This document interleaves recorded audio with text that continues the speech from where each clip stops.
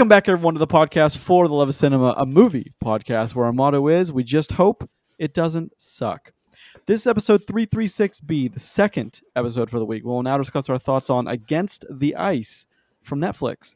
With you for that discussion, Grayson Maxwell and a special guest, Christian Sinclair Roman. Got it. All right, I got the name. All right. Thank you for having me. Oh, it's a pleasure. I've been thinking about asking you for a few weeks now, but this is as good a time as any. Yeah, for the episode discussing The Flash, including the whole box office breakdown, what's streaming, and trailer talk, check out episode 336A, posted on Tuesday, 6/27. Well, Christian, we are about to talk about a movie, but before we do that, I want you to take this next 2 minutes and, if you could, give your opinion on The Flash. It is a movie. That is. It is a movie. It is a movie. That's I guess I kind of shot myself in the foot. I kind of went in there with a little bit of high expectations since it's kind of been development hell for I don't know how many years.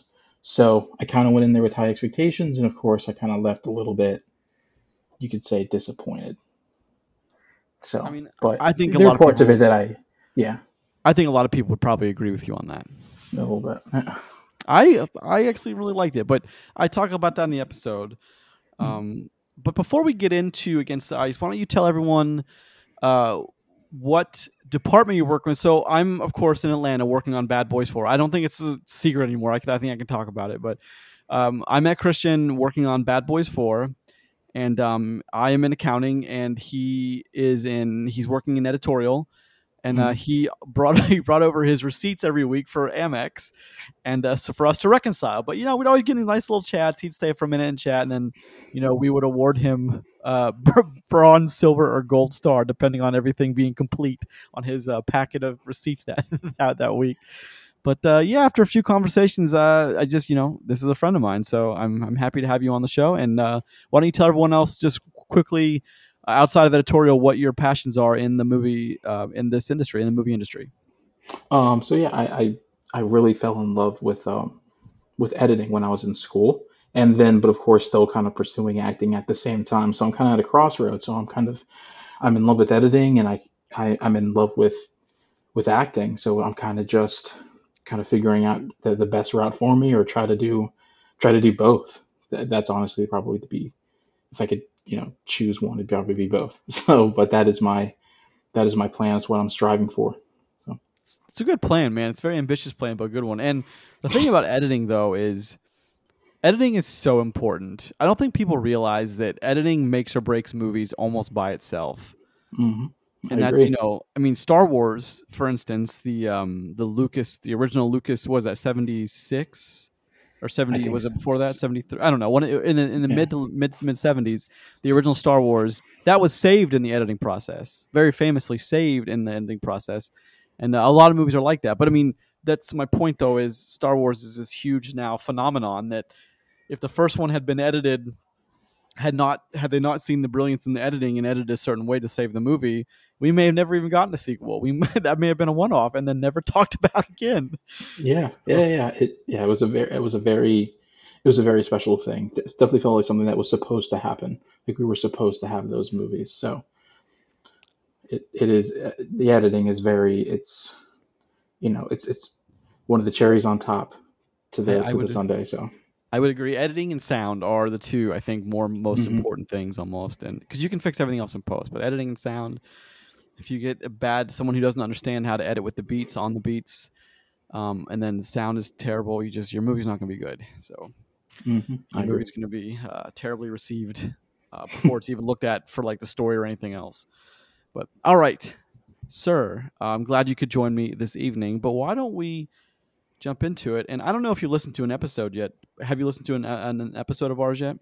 I have not. I wanted to kind of jump in feet first. No, I appreciate that. But as tradition dictates, we always jump into a movie and we talk about the particulars. However, we start with the tomato meter. Now, we're not basing our discussion on the tomato meter, but just to get a broad spectrum. This is what critics thought, and this is what the audience thought, and to see where we more align with and where we think people should more align with. The tomato meter on this one is 57. Personally, I think that's low. But I don't know how you. I don't know how do you feel. How do you feel about the 57? 57, I would definitely say no, and that's from critics. That's from critics. That's the tomato Okay, meter. I don't understand. This movie kind of had everything. It first of all, you have that kind of historical aspect to it that's very involved, and then you have the two story of men pretty much kind of just chasing glory, chasing their dreams of accomplishing something. So, and it's just yeah, that's something I definitely disagree with. I I absolutely, I definitely think it absolutely, deserves higher. I absolutely disagree with that. And at the end of the discussion, I'll ask you to assign a number, 0 to 10, based on your where you think this movie sits, and you can use half intervals, but not like those weird like 0.75. But that's weird. That's a little too involved. But think about that as we are talking about it. But also, so the audience score is a 72. That's about more where I think this movie sits, a little closer to what I think the actual score is a 72. That's the audience. So Hmm. in this particular instance, I think the audience may be right about this one, and the critics may have it wrong. Yeah, I think they know what the audience is looking for. So I kind of feel like it's just a big guess, and I get the critics are supposed to just tell regular audiences what they're going to walk into, but if somebody who's a critic walks into something with a specific mindset, and that mindset doesn't necessarily change during the aspect of the movie, you're going to just be left with kind of what they have, which is why I don't always agree with their take. I always go in hopefully with an open mind, never read reviews, do my best to stay away from trailers, just so I can walk into something purely just based on um, just the interest that I had of the movie. So I that's really hard to say, that having that distinction, but it does show what audience are interested in, and it does show what critics think audiences are interested in. So you kind of have those two things I um, agree.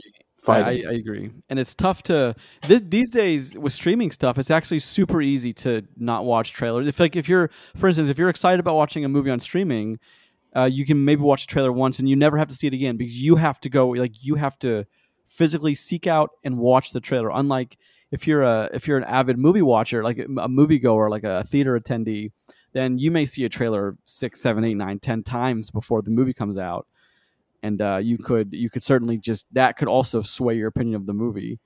Very So true. there's that. But to be honest, I didn't watch a trailer before I watched Against the Ice. I saw this was released at the end of last year, and I saw the cast, and I was like, I want to watch this. I want to talk about it. It's going to be great.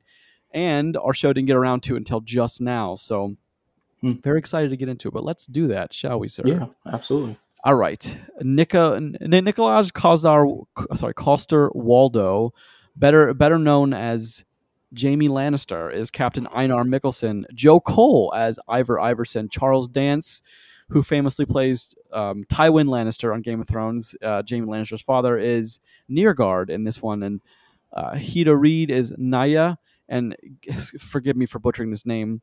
Gisli Orn Goddesson is Jorgensen, and Sam Redford is Laub. Directed by Peter Flinth, and of course, this is adapted from a writing of Einar Mikkelsen himself, Two Against the Ice. Of course, this takes place in 1909, so he is not alive to talk about his Yeah. adaptation. But this is adapted from a works, and it's from a Danish explorer who, in this film, you'll find out him and one other man, well, really an entire company, are out as a race against the Americans to prove that Greenland is a whole thing and not a separate, like the northern tip of Greenland is not its own island. It is part of Greenland, thus making the Americans have no claim to it whatsoever. Which is weird that usually we get the other side of this story because of America, but it's interesting that we're getting the Danish side of this story. Yeah, yeah, that was part of what that actually was part of what had me actually enthralled in it, because as you said before, it's usually from the kind of like the American side. So seeing that kind of change makes it look like, okay, yes, there are other countries out there that that actually exist. So that was something that surprised me, because again, I purely watched this just based on pretty much your recommendation to check it out. So that's why I was pleasantly surprised when I was watching it. Like, wow, this is getting to me. this is a very interesting watch. I agree, and it's and it is a Netflix exclusive, so there's also that. Is I actually tried to buy it tonight on my iTunes account, but I couldn't. It's I mean, it's specifically Netflix, and I know people saying, "Well, it's Netflix," but there's at least two places in Atlanta that I go to buy movies. Sometimes find cheaper Blu-rays and 4Ks that they do sell Netflix movies. They're obviously ripped, and it's in a made DVD case, but they do sell them for $10. I just want a Wow. digital. I just want a digital copy so I can watch this at my desk. Like you know that I do. You know that I do. I I do. At least 4 movies a day, if not 5. Sometimes I can squeeze in. Lately, it's been because of our chat. Lately, it's been Aliens and Kingsman. I did also because of our chat. I did Wonder Woman yesterday, and a little bit today. But yeah, so that's just what I do. But let's get into it. Against the Ice.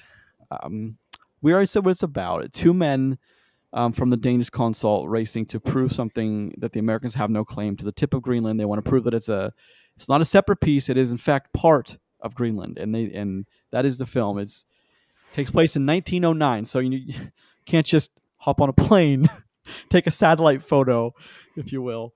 Yeah. But these two guys have to trek across the tundra, across the Arctic, the ice cap, and that's when things start to go wrong. So let's just talk about the beginning of the aesthetic. What are we Mhm. thinking about? I thought the cinematography here was absolutely beautiful. No, I definitely agree, especially since you had the you really had kind of like the sun kind of bouncing off the ice, and it put everything into like perspective for you. Like this is okay, so this is what the story's gonna be. It's gonna be cold, it's gonna be ice, and you know definitely something's gonna go wrong. So it kind of shows you in the beginning kind of what you're walking into. And then with the characters as well, you could see that, you know, people very much respected the captain, you know, but seeing those other characters, their kind of reaction to their captain coming and telling them, "Hey, I need a volunteer to come with me on this journey," and just the hesitance. Usually it's kind of the other way around, right? It's usually them just everyone kind of jumping at the chance to To help their captain. to go with Yeah. their captain. Yeah. So the fact that all of them were hesitant, and the one man who wanted to go was like they were pretty much telling him just don't, you know. And that's probably they've probably served under him for a decent amount of time, so they probably knew how like persistent he was at doing what he sets out to do. So, and he maybe they felt okay, there's a good chance this is going to lead them to their death, which is why they were hesitant to even Well, you gotta. I mean, yeah it's so cold in the Arctic, and if you get, I mean, I don't say it to be funny, but like I say it because if even the smallest thing goes wrong, you're just dead. Like you're just yeah. dead. There's nothing you can do. You sprain an ankle, you can't move. You're probably not going to make it. If there's a point in the film when the tea kettle, like the tea kettle where they light a fire under it and it boils water, breaks, Mhm. and the captain says, "Without this, we're dead. So can you please fix it?" I mean, it's more of an annoyance towards Ivor Iverson, the mechanic, trying to get him to fix it. But Yeah. that is true. Without a little bit of warmth each morning, they're dead. So Mhm. this is about as treacherous a place you get on the planet Earth, especially in a time before any kind of modernity with technology was a thing. It was just line of sight and whatever advancements in 1909 there were at the time. So there Yeah, was not a no, whole they lot.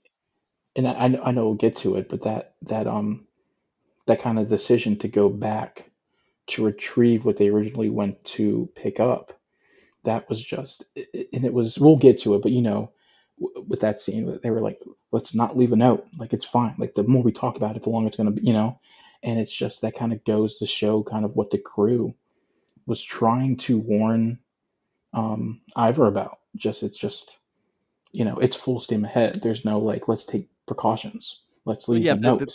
that's what they're talking about. The captain is Yeah. there is no waiting with that guy. You're going to be going all the time. Hmm. And so go ahead. Sorry, I didn't mean to interrupt. No, no, no. So yeah, and so throughout the movie, you can tell just based on the captain that like this obviously wasn't his first choice. He barely knows the guy. The guy obviously was excited to be working with him, but you can tell it wasn't really. He didn't really have that like, yes, I have this guy. I can do what I need to do now. It was more like, okay, now I have to drag this guy along.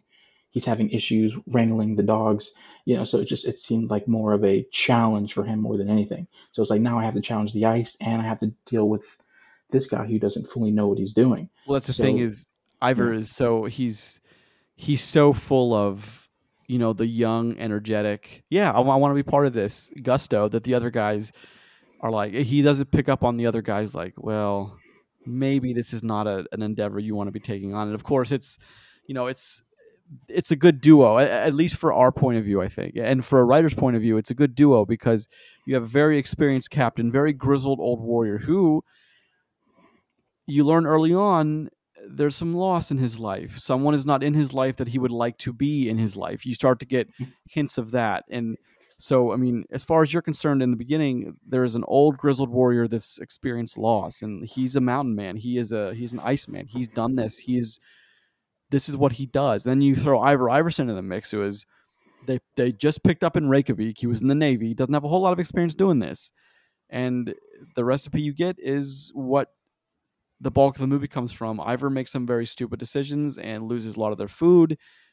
We'll get to that, but it's the dynamic of the two men that partly makes this movie super interesting to watch. And this story wouldn't have been, because if you'd have sent one of these super seasoned guys with the captain, I don't think there's even a story to go with this. It's just two men go, two men come back, and then they all leave on the boat. Yeah, I agree. Well, I still think if even if one of his other one of the crew decided to join him, I still think the incident would have taken place, but I feel like that crew member would have spoken up more in terms of leaving a note because that was what killed him in the end. There was nothing not killed him, but you know what I mean. That's what caused that almost year over of just pretty much sitting and waiting. I One think year, 865 days, my friend. That's 3.5 years. 3.5 years. No, Fair enough. no, sorry. Yeah. That's just shy of 3 years. So that's a long time. Ooh, it is. You imagine 860 days in the Arctic? Just think about that. Would you survive, you think? Just for myself purely? No. You as you are now with another person with what they had. No, probably no. I for sure would not. That's for damn sure. Maybe a year, maybe a year tops. Maybe for me, maybe about 20 minutes. That's about it. Okay, so, and I love the aesthetic of the ship. The captain's ship in the ice, like I don't think that works outside of a movie, but it looks damn cool in a movie. You have a ship that's entrenched around, like the ice has formed around it, and that's their home. It stays heated because they keep the fire on all times, and that's just where they live in the Arctic while they're doing this. And I thought that was a really cool aesthetic. That I'm sure there's some truth to that from the dramatic writing of this by the captain. However, I don't think it was as grand as Netflix portrayed it. You know what I mean? No. Like, because it looked was awesome. Definitely, yeah, it looked good, but I know it was filthy, dirty. It was just, you probably had stowaway rats on there as well. No, not as full of men pristine. who haven't taken a bath in Lord knows how long. But There's that as well. So I'm sure it was. They made it look really nice, but in reality, no. No, absolutely not.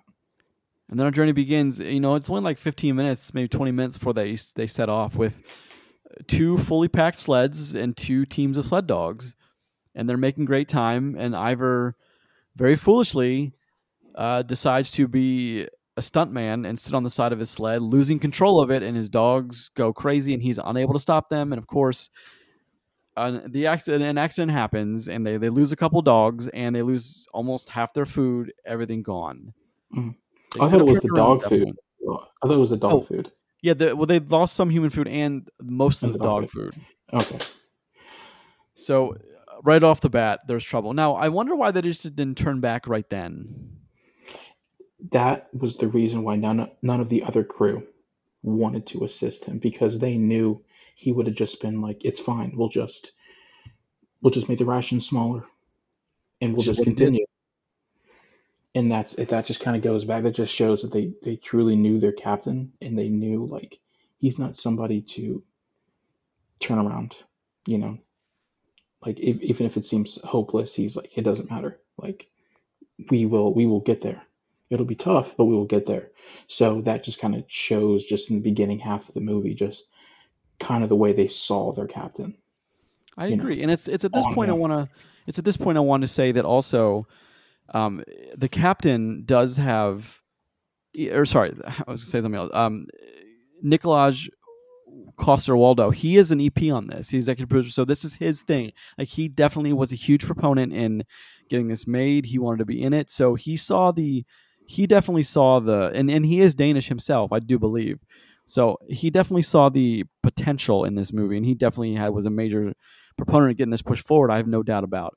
So these things all, I mean, I'm sure that Danish people know Captain Mickelson very well. I'm sure they know his legend the same way that everyone from the U.S. like Davy Crockett and Paul Bunyan, are legends, are people from history. But I'm sure that he was a major proponent of getting this pushed forward. Also, which you can tell as the movie goes on, it really does kind of become his movie in a sense. Captain Einar is the one that has the lost love. He's the one that is dealing with madness himself. He's the one that kind of deals with all of it more than Iverson does. Although Iverson's for lack of a better term, Iverson is the anchor that brings him back every time and really helps keep him alive when he's losing Yeah, his mind. and I think that goes back to him being in the Navy. The Navy definitely helped because Of course, he didn't really go crazy. Like he was pissed off, but he never went like he never went wasn't pointing mad. a gun at his captain. No, no, he was not. So he was very much very stoic throughout the entire movie. Yeah, he made mistakes, but he was very much the one like you said, keeping it together. And I do love the very slow burn, ethereal nature of this film too. One movie that comes to mind whenever someone talks about a slow burn is there's a couple on Netflix that Roger and I, he's my co-host on when we do it. He's the co-host, and we always talk about Mudbound. I don't know if you ever watched Mudbound on Netflix. I have not, but it is on my list. That's like a 2.5 hour. Boy, that movie is slow, but it's also like Oscar worthy on many different levels. It's so good, but it's a movie you can't really watch many times. It's kind of how I feel about this one. This one's a slog, though not nearly as a sloggish as that one. But a movie that always reminds me of is Tolkien, which I'm a huge Lord of the Rings fan, so I'm a huge Tolkien fan. So I love that movie with Nicholas Hoult plays young Tolkien as he is wounded in the war and coming up with the characters for what would become the Lord of the Rings. I don't know if you ever saw that one either, but that one is very ethereal.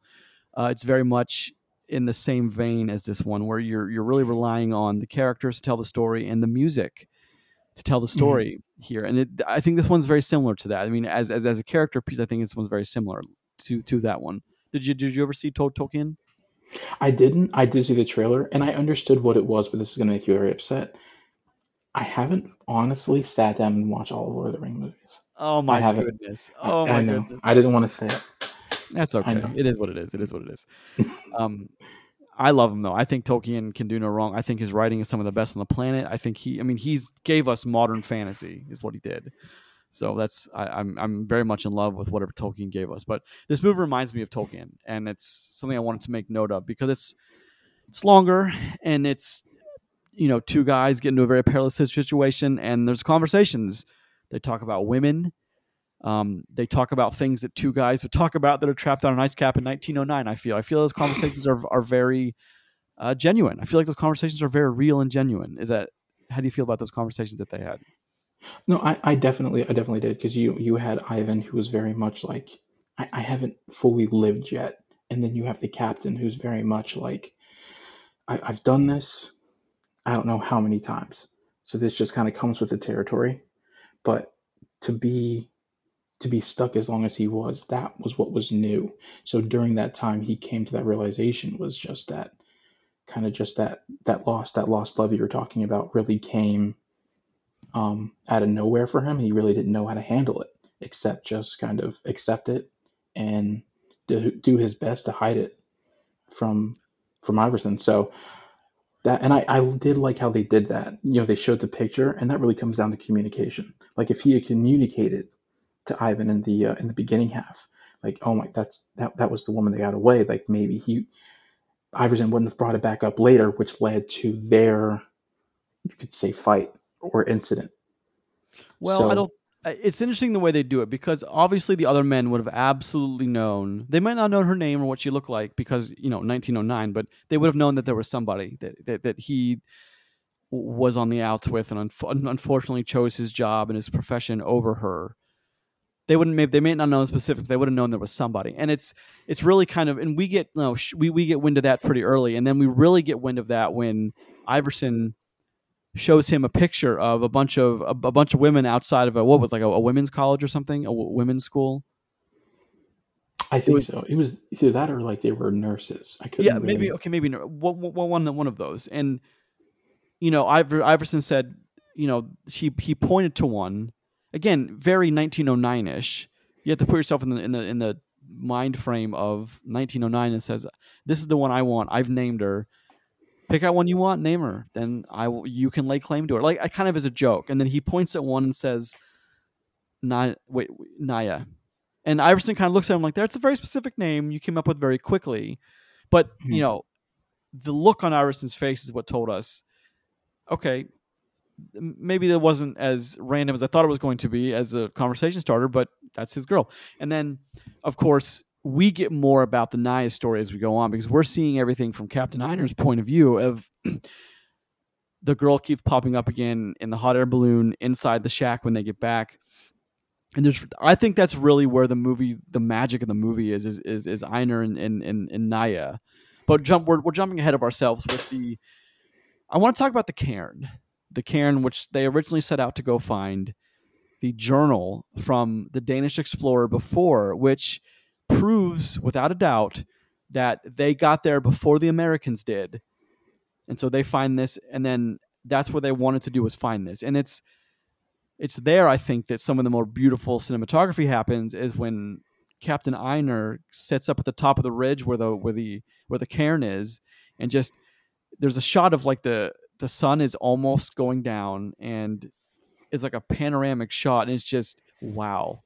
Talk Yeah, about beautiful scenery, man. yeah. It very much um it very much fit the moment. It fit the moment because they made it to where they needed to be.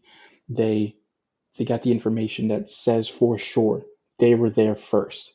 So it very much came together. So you have this beautiful place and you have exactly what you were looking for. So there's that feeling of just like, okay, good. Everything from now on is going to be fine because we made it. You know, and just that kind of you could tell through that shot. That's kind of like okay, that selling point of everything's going to be okay since we made it to where we needed to be. Kind of just that false sense of security. And though the shot is beautiful, that's just at the moment, at that time, that's kind of what I thought. Like, okay, everything's too good now. So what's gonna happen? What's the thing? And then you kind of go back to looking at the dreams. Every time the captain had the dream, he was dreaming of her, the lost love. And I think from that point, it kind of slowly in his mind, kind of he was starting to slowly go crazy, which kind of leads into when he actually started seeing her and talking to her and conversing with her. So it was very much that those portions for me were very captivating because you're pretty much seeing a man who accomplished what he wanted to accomplish, but still not fulfilled because he still didn't have that woman that he wanted. Well, So it's the thing, he chose the job over he chose what he did over the woman. Obviously the wrong choice that it I think hits home for a lot of people. Certainly it does for me. But I understand his kind of descent into madness and why that he was going through what he was going through. I really do get that. And mm, it's, even I think that's even when you talk about what happens to him, especially, his fight with the polar bear and the polar bear literally falling on him in the water. I still think what he was like, whatever you're talking about, the heavier weight on his chest, literally the polar bear standing on his chest with one paw and then falling on him when Iverson shoots it in the water, or what's going on with this woman. I think what's going on with this woman in the movies, I think is, it takes great pain to show you that that's the greater turmoil in Einer's adventure at this point is the woman who he knows he probably lost forever, and there's only a glimmer of hope he'll ever see her again anyway, let alone yeah, survive to see her again, let alone if she wants to see him again. But yeah, that's the thing. Hope is, I think, it's a big unspoken, unsaid thing in this movie, but hope is great. And I think that's what a lot of the scenes are based on is, one of them even says it at one point is we have to have hope. Without it, we won't survive this. So I did appreciate that. And I did appreciate the polar bear. I didn't, how do you think the polar bear looked? Did it look kind of bad CG? I thought it looked okay, actually. Yeah, I didn't. I thought it looked fine. That I mean, if that was like the only bad thing that kind of looked even somewhat sketchy, like I could have forgiven it for that. But I think it genuinely looked good. It I agree. genuinely looked good. I mean, there were a couple of sequences in that polar bear. I thought they trained a real polar bear. I thought it looked really good. Maybe I'm in the minority on that one, but I thought it looked okay, actually. I'm glad for Yeah, Netflix I putting know. notice to that. Yeah, I definitely agree. I think it was probably a mixture of like not an actual polar bear, maybe somebody in the suit, maybe for some like close-up shots, maybe a little bit of CGI, but for what we got, I was very much pleased with how it looked.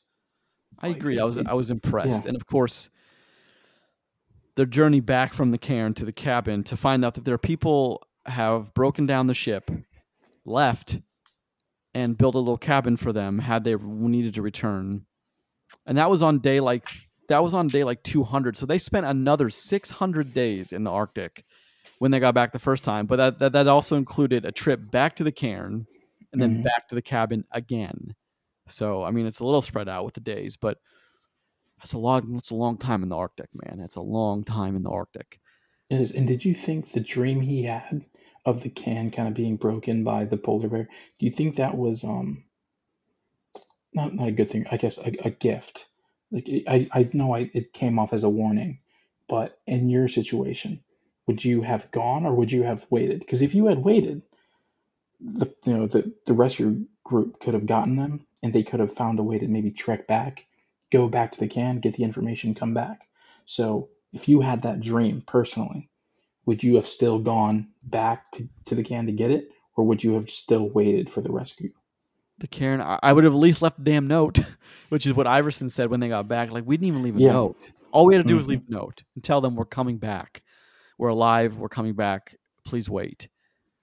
And they didn't. Well, I would have. I mean, I think it's common sense to leave a note for whoever may happen across that cabin. Which, I mean, in a desolate place like that, you could have. There could be people trekking that may stop there for a night or two or a week, and kind of, there could be any number of people, and to just leave a note saying, "Hey, we're here. Please don't leave it locked. Please don't take all our supplies." Blah blah blah.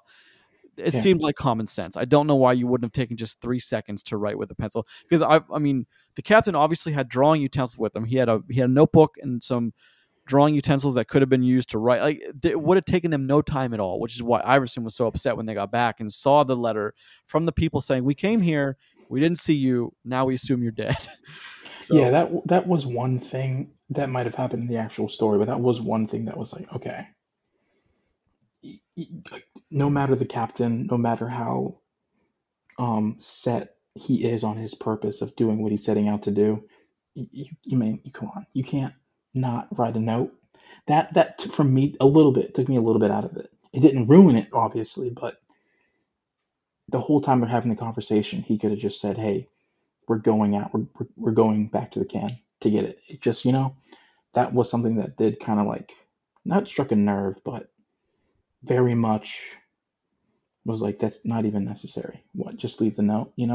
But to answer But your question, I would have gone. I'm a big believer in signs. I'm a big believer in dreams, actions speak louder than words. I'm a big believer in that. I'm a big believer in hope, stuff like that. So I would have gone. Would you have gone? no, I've not. If I was the captain, I would not have gone. Not. Interesting. Okay, it's interesting how there's a dichotomy between us because there was a dichotomy between Mickelson and Iverson. There was definitely there, there was definitely a there split were there. there were Um, just because we barely made it. They barely made it back from where they were going. And oh with yeah, no let's. idea how long it was And I going to don't even be, want to like the talk wait. about like in a post John Wick world where we have the very strong meme of you never kill dogs. This movie killed a lot of dogs. I They mean, it did. killed like 15 dogs in this movie. It's incredible. But yeah, I was surprised at how liberal they were with the killing. But I mean, look, if you're going for accuracy, they would have absolutely died like flies. If a polar bear attacked, dead. They fell off the cliff, dead. You needed food, you killed a dog. I mean, it's just that simple. Hmm. You had to feed I your other thought, dogs and feed yourself.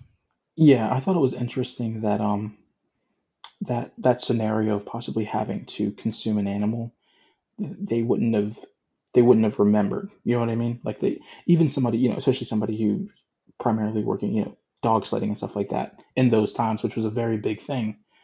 Um, I thought it was interesting they didn't know whether or not what they could and what they couldn't eat. I thought that was interesting, especially since the captain has possibly been in a situation like that before with dogs. Maybe he didn't lose the food, but at least knowing the information, I thought was the most important thing. And the fact that kind of none of them knew, I thought was interesting. And the Okay. fact that it was getting colder, and I know they killed the dogs, but like, why not take some of the fur? You know, you don't see them ever maybe using some of the dog's fur during those really Right. cold nights. That was Right. I something that mean, kind of jumped out at me as well. and they had time. It's not like they didn't have time. No, they had tons of 860 days in the time. Arctic. You got Yeah, time, man. You got time to watch the grass grow wherever there was grass. So that you're right. That's a valid point. Is why didn't they kill the? I mean, the ones that they had to kill for food, skin them and use the fur to cover your feet or your hands or as an extra blanket at night. Any of those things would have been helpful, of course. hmm, That's the thing with the dogs, though. Is like I'm kind of glad we got rid of the dogs early, really. early enough that the second half of the film didn't have any dogs. Well, yes, because it's a movie like this. How it's set up. This is the heart of this movie is about two men against the elements. One man going insane, the other one trying to deal the best he can. What as a even if there was creative liberties taken, let me ask you, even if there were creative liberties taken, which there probably were, what would you, as the writer or director, would have done with the dogs in the second half of that movie? What would you have done with them? I think the dogs, if well, all right, maybe not keep all of them, but at least keep one because if they had one, guess what? They would have been a little bit more prepared for that bear attack. I mean, can you ever be really prepared for a polar bear attack? Let me just ask you that straight up. Well, no, yeah, no, but at least possibility of knowing would have helped That's versus true. just having that false sense of hope that, oh my God, there's a person here. There's somebody here to rescue us. And then what is it? It's polar bear. So I'm, I'm just saying, maybe if fine, I understand it's difficult to keep them, but at least keep one just I agree. as I agree. security, as a warning system. There you go. But I mean, plus, why? I understand what they're doing. They're chasing their goals. Why can't man's best friend be with them?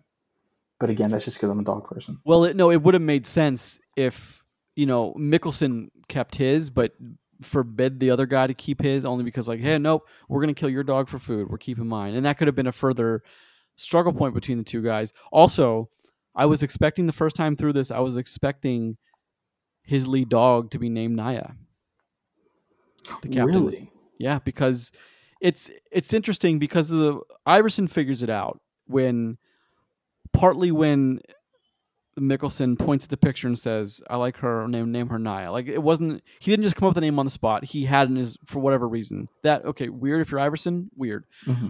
But then when they have a freshly killed dog because of a polar bear attack, and Iverson looks at him and said, "I thought you were unattached," and our Mickelson pulls out a necklace that has silver in it to boil with the dog's the dog meat that they had from the dead dog.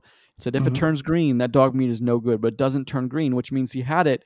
He had the silver, which means he had a pendant, which means he has it for a reason, which means he got it from some girl or guy. I mean, I don't want to be non-inclusive here, but I'm just saying he would have gotten it from someone special. Yeah.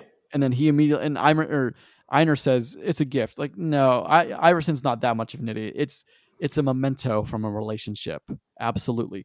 And then of course of course in the end when we find the woman on the stage and the captain says this is Naya, and then Iverson looks up like okay, now I put all the pieces together. Now I Right. get it.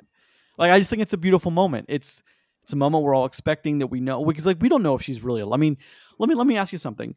If this movie ended with those two men standing by the rope scaffolding, waiting to be introduced, and then it was just Captain Einer said, I was lucky to have you. You kept us alive, acknowledging that Iverson wasn't such a screw up. And then they went out, and then the Charles Dance character calls him out on stage, and then the movie ends with them with the camera just panning around and everyone applauding. Would you Hmm. have thought would you have thought the woman died or was no longer there for some reason? That's hard.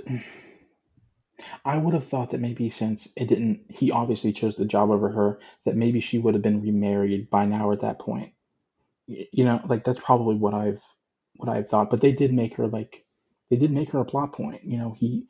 He was sorry, she was the only thing he thought about. Literally the only. Once he fulfilled the mission. So I probably would have thought, okay, maybe she just remarried, and it's like that could have been part of the regret. Thinking that okay, maybe she found somebody else, maybe she completely gave up, maybe she's not there waiting for me. So there's just a lot of what ifs that they could have played with. It couldn't have maybe those flashbacks, maybe not just her, but maybe him thinking she is out on a date with somebody else, or possibly had kids with another person. So just kind of that doubt kind of sets in, which I thought would have been interesting to see from the character point of view, like him actually thinking, I didn't choose her, maybe somebody else did. So, but Of course, personally, of I would course. have thought, yeah, I would have thought that she probably would have remarried versus, her possibly being dead. But I actually, in a very movie way, I love how they revealed her. I love it. I love it. The two men are standing Hmm. there. Of course, now it only works if we're looking at the two men. The captain's on the left, waiting to go on the stage. But if you have their point of view, if you're looking at the stage you're being introduced, then he's on the right, and of course he looks at Iverson, which is towards where the stagehands would go, and he just like he looks at Iverson and then immediately he sees someone standing down there and he knows it's her. Like I thought stuff like that to me is what film is all about. That's some of Hmm. those shots you can capture, you can that moment that it's great, man. That's what, that's part of what movie making is for me is the gratification of finding out that she not only didn't forget about him, Hmm. however, has been thinking about him as much as he has her. That's important. I think that's a super important thing that Yeah. love finds a way back, especially for a Hmm. story like this. They underwent some of the cruelest conditions two men can ever endure in the Arctic. They did. So I agree. I'm glad that the movie ended the way that it did, and we just didn't hear from her again. Right. I personally would have liked if you remember when they step on stage and they're waving, um, if the captain saw her in the crowd and he whispered over to Ivan and said, "Do you see her too? Do you see the woman in red?" And Ooh. Ivan said yes. That for me would have been perfect. I Or would I have liked. mean, I liked the way it ended, but I would have liked that a little bit more. I think you're right. I think you're right about that. Or I think you're right about that. Actually, is because it would have made more. It kind of makes more sense that after everything they've been through and all the hints that Iverson got, that Hmm. he identifies her before the captain identifies her to him.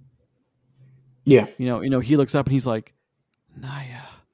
Now, man, you know what I mean? Like in very movie fashion. You're right. That's a good call, man. Good call on that one. and Damn. that's just me. That's just me. But the way it ended, it was bittersweet. So it's just like that they're probably going to be friends, as it said, friends until the day they die, and you see that he gets to reconnect with the woman that he loves. So it was They're a married a very year later. nice Yep, they're married married. married year. Yeah, so it was a very good, very happy ending, especially since it started out so bleak. Oh my So god. Yeah. it was a nice bow on top of the present. So for me, it that's why I wouldn't say perfect. I wouldn't say perfect, but it had all the elements to kind of keep me intrigued. So, and I know you talked to me before, like you said, it might be a little bit sluggish. I was perfectly enthralled in the story. As soon as I saw how the crew were reacting to the captain, I'm like, okay, this is going to be interesting, just purely based off the crew's reactions to him asking for volunteers. So I was very much enthralled throughout this entire movie. There wasn't a moment where I was like, okay, that's boring. This is a little boring. Oh, they're just riding around on the ice. So I never had that feeling. So I was definitely honed into what I was watching. So for me, it just wrapped up. It wrapped up perfectly. You know, it wrapped up perfectly for me. I agree. It's one of those movies. I think it's a subject matter. Um, Hmm.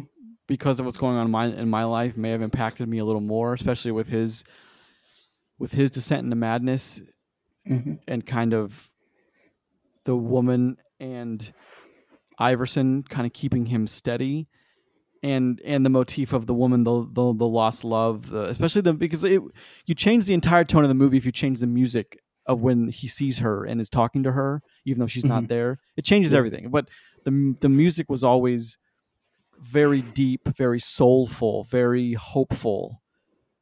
It was, Hmm. that's what I liked about that too. So I have to say I agree with you. It just, this movie, to me, this movie fires on all cylinders, and in an age when we're obsessed with superhero movies and movies with gunfights and car chases, and to see a movie without one of those things is like, it's a rarity these days, without someone cussing up a storm or shooting a million bullets out of a gun without reloading, or someone with superpowers. It's just, it's nice to see those kind of movies. You just don't get them very often. Yeah. So then to slow down because Yeah, I agree. everything's very much about getting to the next thing, the next So action scene. Yeah. so we'll just move into scoring it then. This is the shorter episode for the week. Okay. As the guest of honor, I would allow you the opportunity to go first. Now, keep in mind, 0 to 10.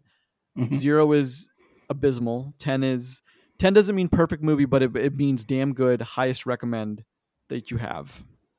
I would say a solid 8 because again, I walked into this movie with no expectation. You said it might be a little bit sluggish, so I was like, okay, we'll see. But this movie surprised me. Like I probably will watch it again before the end of the year.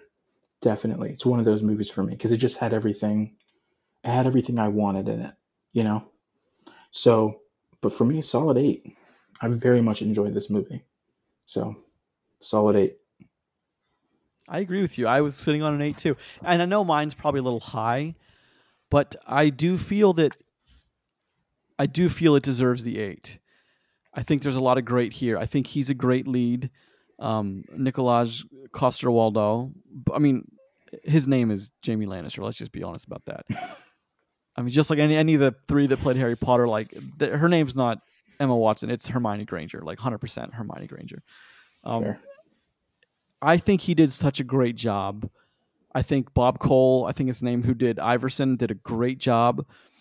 The movie with two guys in the wilderness by themselves for hours, it does a great job of keeping the story focused and keeping you focused on the story. I think that's important, and I think the woman is a very important element in that.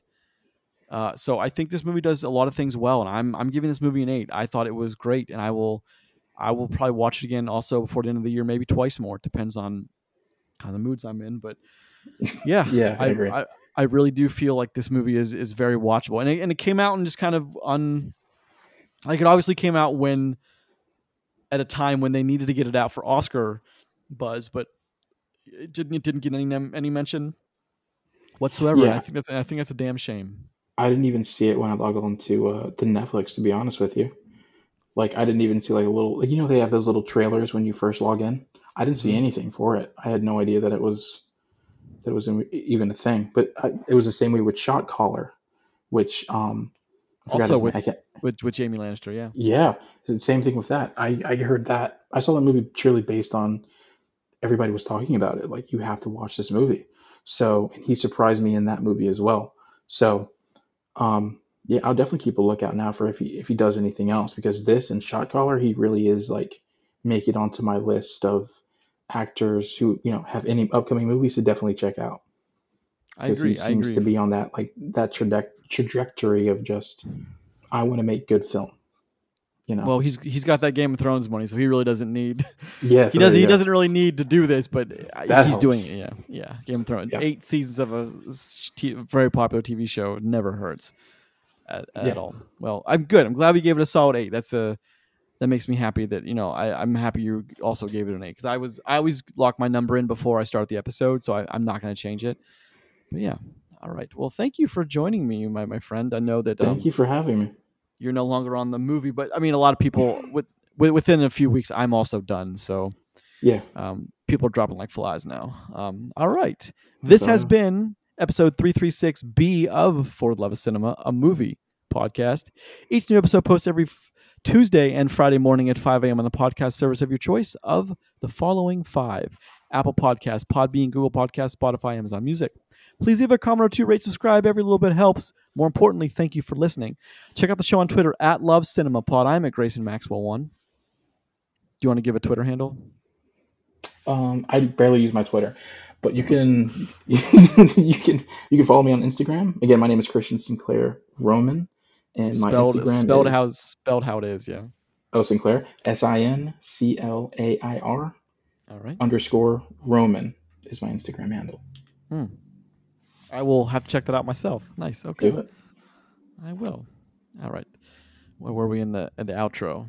Oh, there we go. Oh. Don't forget to check us out on Facebook. Always posting things on social media.